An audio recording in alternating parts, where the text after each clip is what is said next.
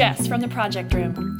The Icelandic-born visual artist who goes by the name Shoplifter invited me to her studio during a recent trip of mine to New York, where she now lives and makes work out of the unusual choice of textiles, human and synthetic hair.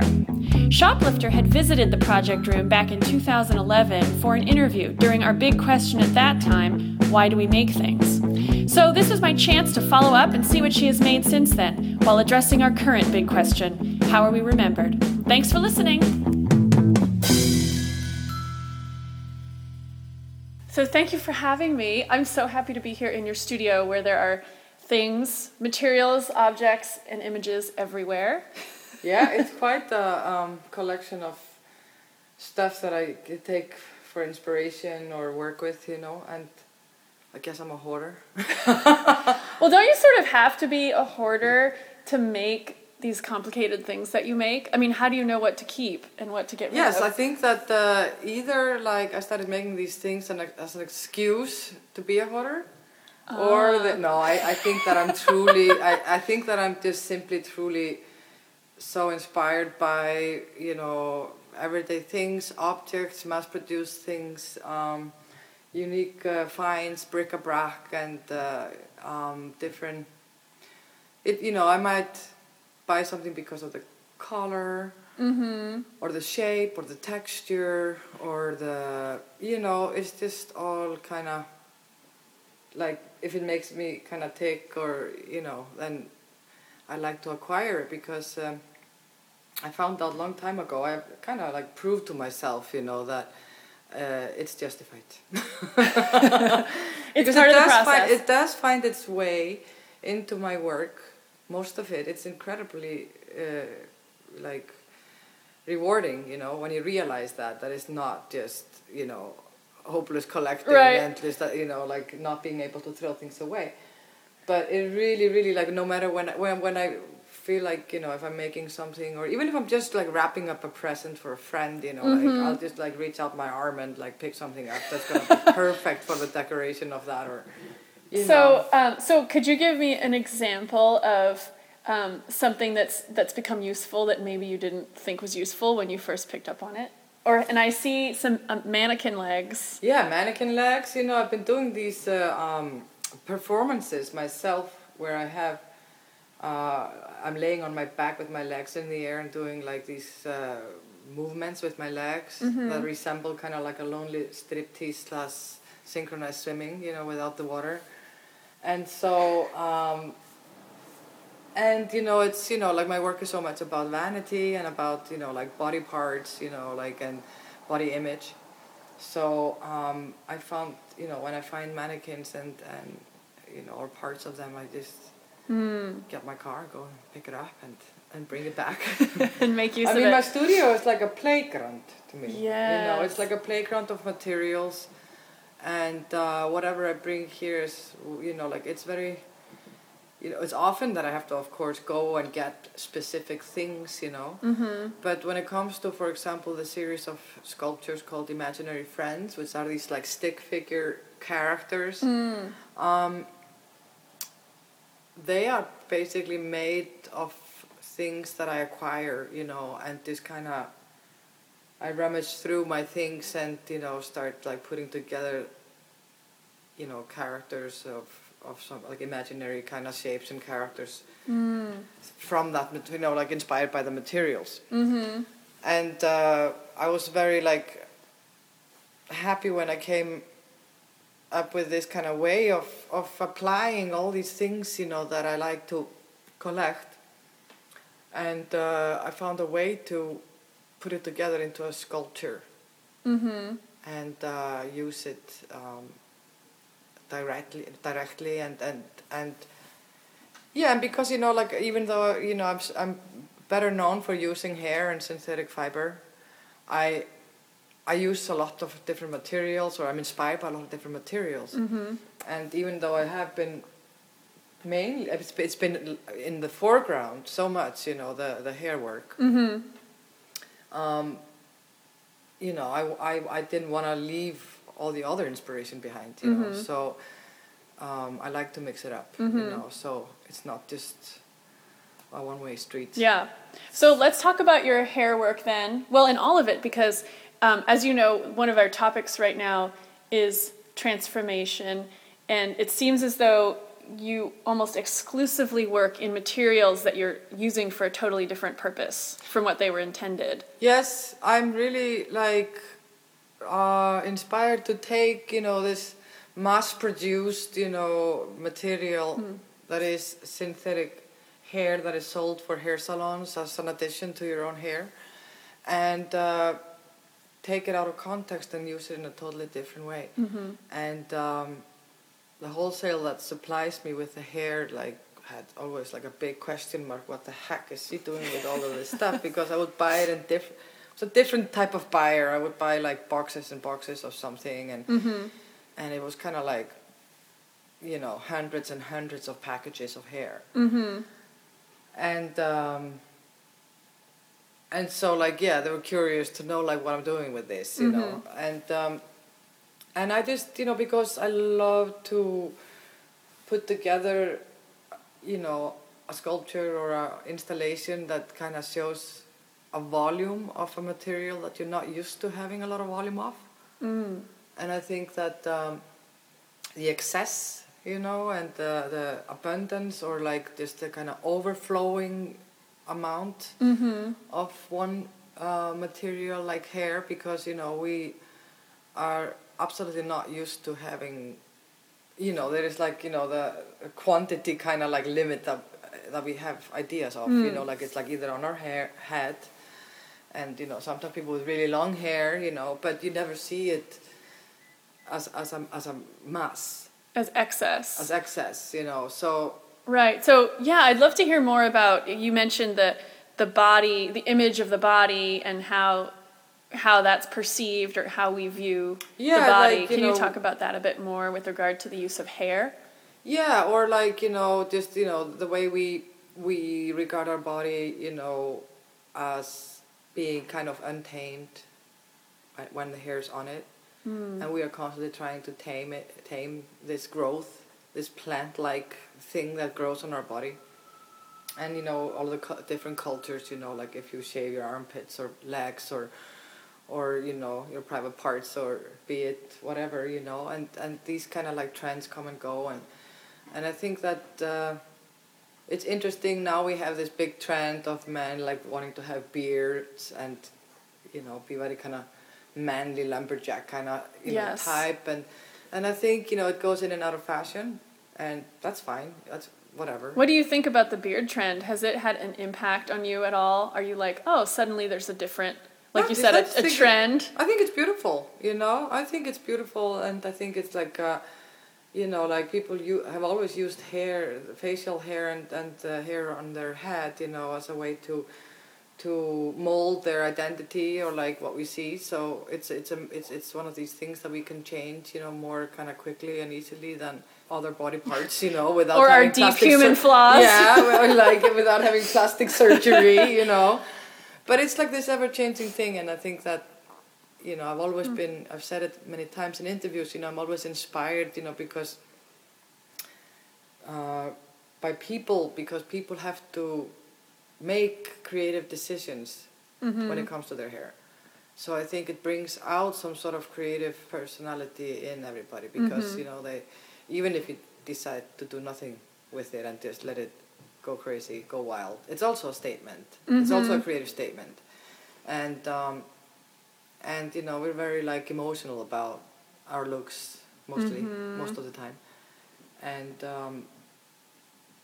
and sometimes, when it comes to transition, transitioning from one look to another, I wanted to have a haircut and short hair when I was 12, and I had my braid cut off, and I was horrified. I mean, I wanted it, but I was not prepared for the change that it, and the effect that it had on me. I kind of lost my identity, and I came home, and I my grandmother had kept her braid, so I wanted to keep mine. And when I came home, I kind of treated this braid like some sort of lost limb.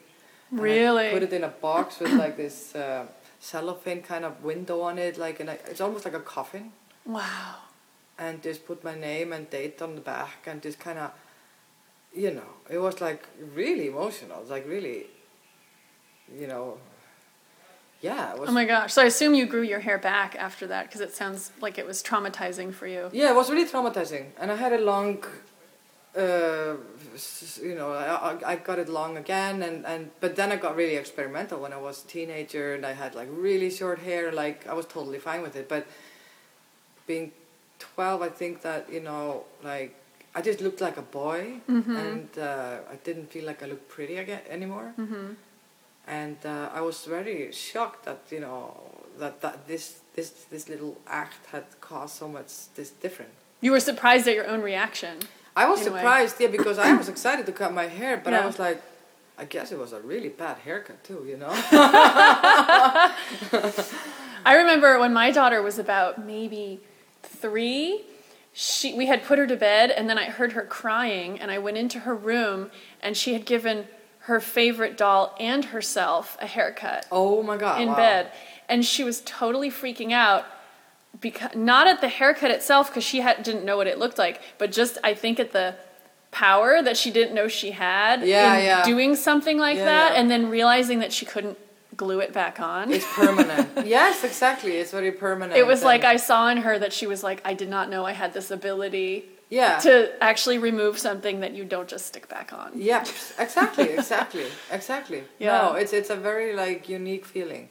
And I Oh think my that's gosh. probably similar to what I was feeling, you know. I didn't know that this was such a powerful act.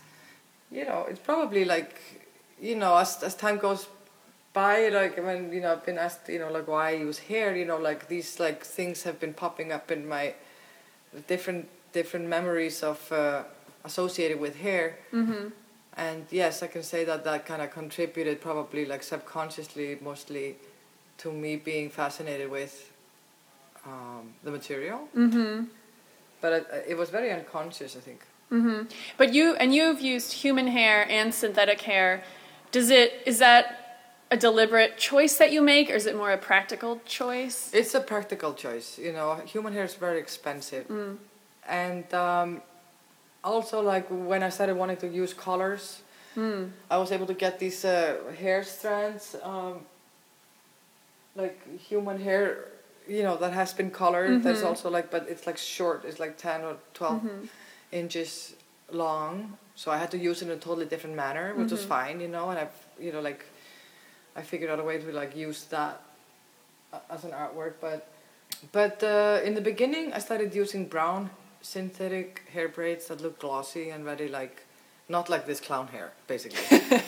And because I wanted to simulate human hair. Okay. I wanted, you know, to show something that looked like human hair. I was addressing human hair. But there was no way I could make the installation that I wanted to do, you know, with actual human hair. I mean, it would just, it's so was there a shift expensive. then? Sorry, was there a shift when you went from making the hair look like, in a way, like what it's for, to using it for installations and other work that looks nothing like the human head wearing hair? Yeah, I mean, it seems like I think totally that, you know, different. when I stopped using just natural hair color, like when I stopped didn't stop. I mean, I still use, you know, brown hair, but or black or white or whatever. But when I went head first into just, you know, allowing more color to enter my work, you know, it took me a long time, you know, and it's very funny because I dress in very colorful clothes and you know, I'm quite a colorful character, you know. I don't know. I mean, so like, you know, it was kind of interesting to me and surprising to me, like how long it took me to find a place for all that, you know, love for all that color in my hair, like in my work. How long it took me to find the way to use color in my work. But so tell me about your most recent installation, which is also a performance piece. Yeah.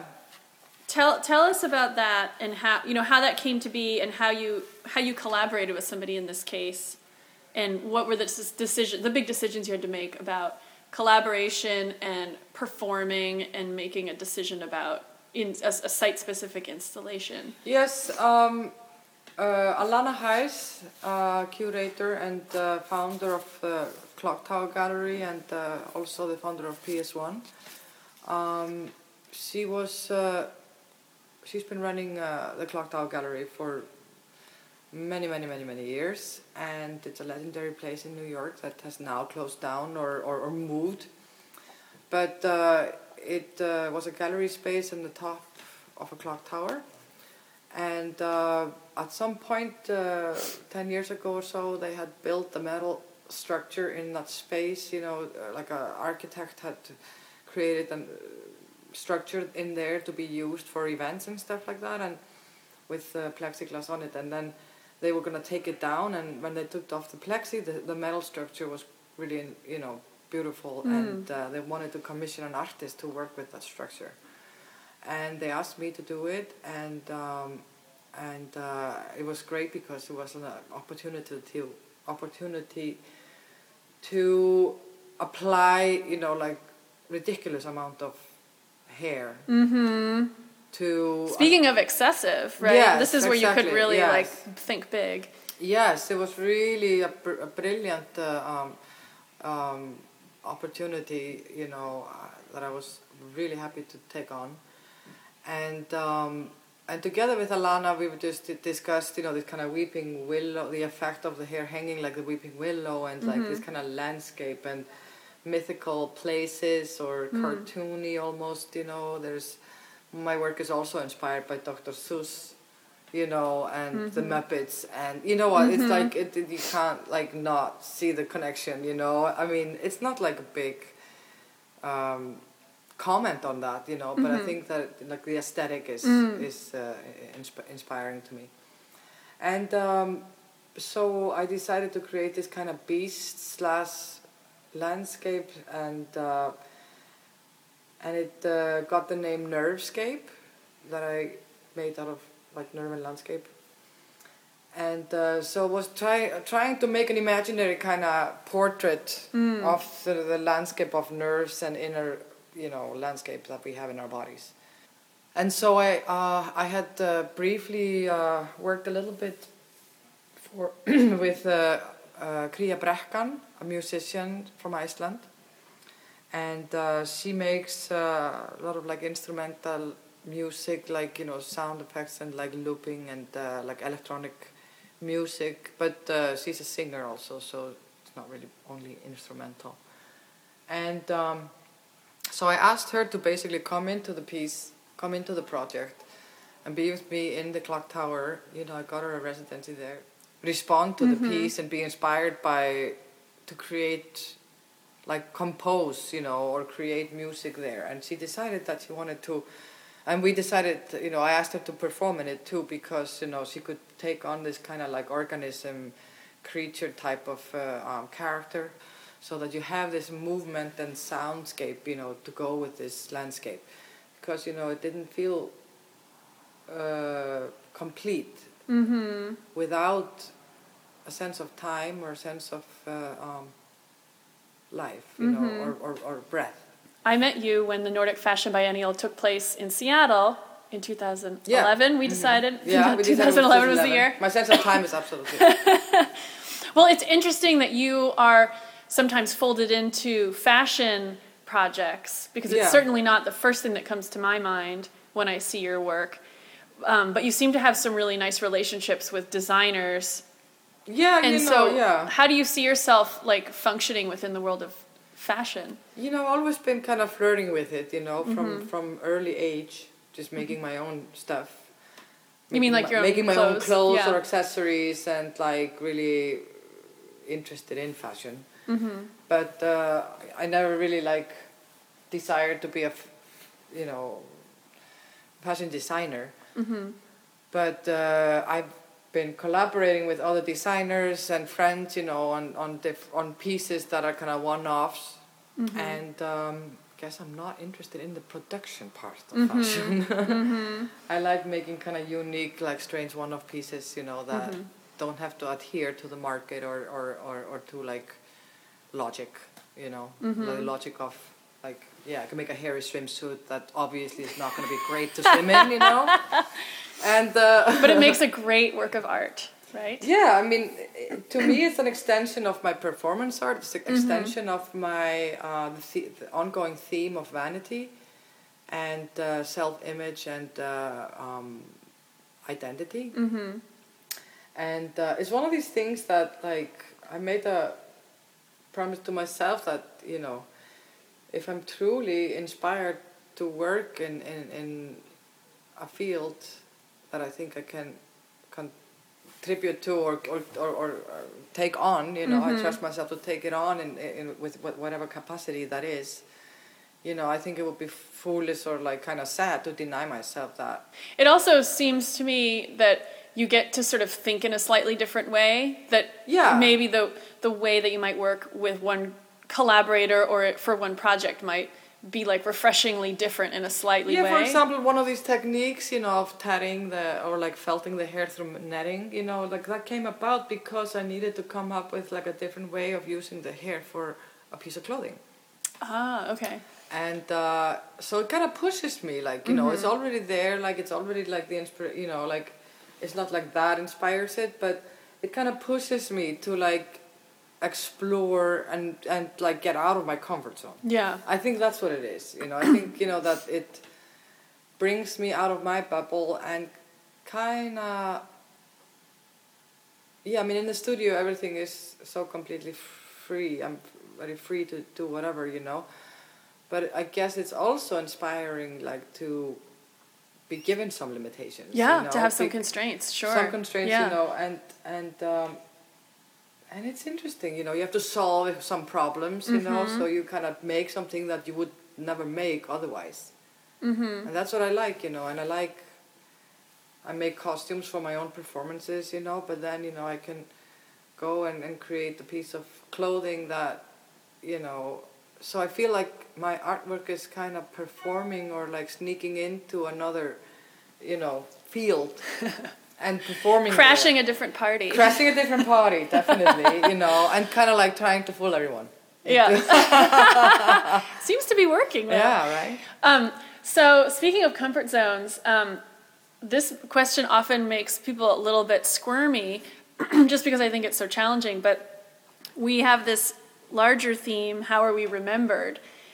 And I like to ask the question about how would you like to be remembered, and do you think about your own legacy? Like, do you think about the work you want to be remembered for? Do you want to have even any say in what work you're remembered for? Does that matter to you? Yeah, I think I was very clever to come up with the word vanity as a part of my inspiration, because I can just like indulge in this question as I want without feeling like really bad about it. But I think that, yeah, you know, you want to make a mark, you know, you want to... it's a great feeling, you know, to meet people that know your work and it brings something positive to their life, you know, that it exists. And, you know, that's like totally bizarre to me and you know, and very humbling and beautiful. And for me, it's just like a fact of life that I don't think I could survive on this planet without doing what I do. So you'd be doing it anyway, regardless of the kind of feedback you might get. Probably, if I didn't like, you know, manage to create some sort of income, I guess I would have to get a job, you know, another job. But I think that I could not be a fulfilled human being, like mentally and I don't think I could be a very happy person, you know, if that was taken away from me. And it's a way, it's a philosophy. I think, you know, being an artist is a life philosophy for me.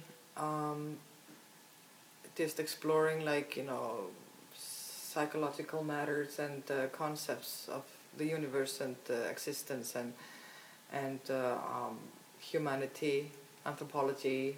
So is it the actual word legacy that is intimidating, do you think? Or I don't know Like, if it's what is about, it? you don't It want sounds to like a jinx strong- it, Yeah. I mean, you don't want to admit that you would like to be remembered as like,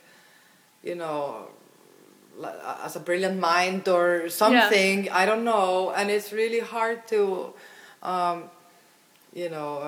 admit because it's so stigmatized by our idea of vanity.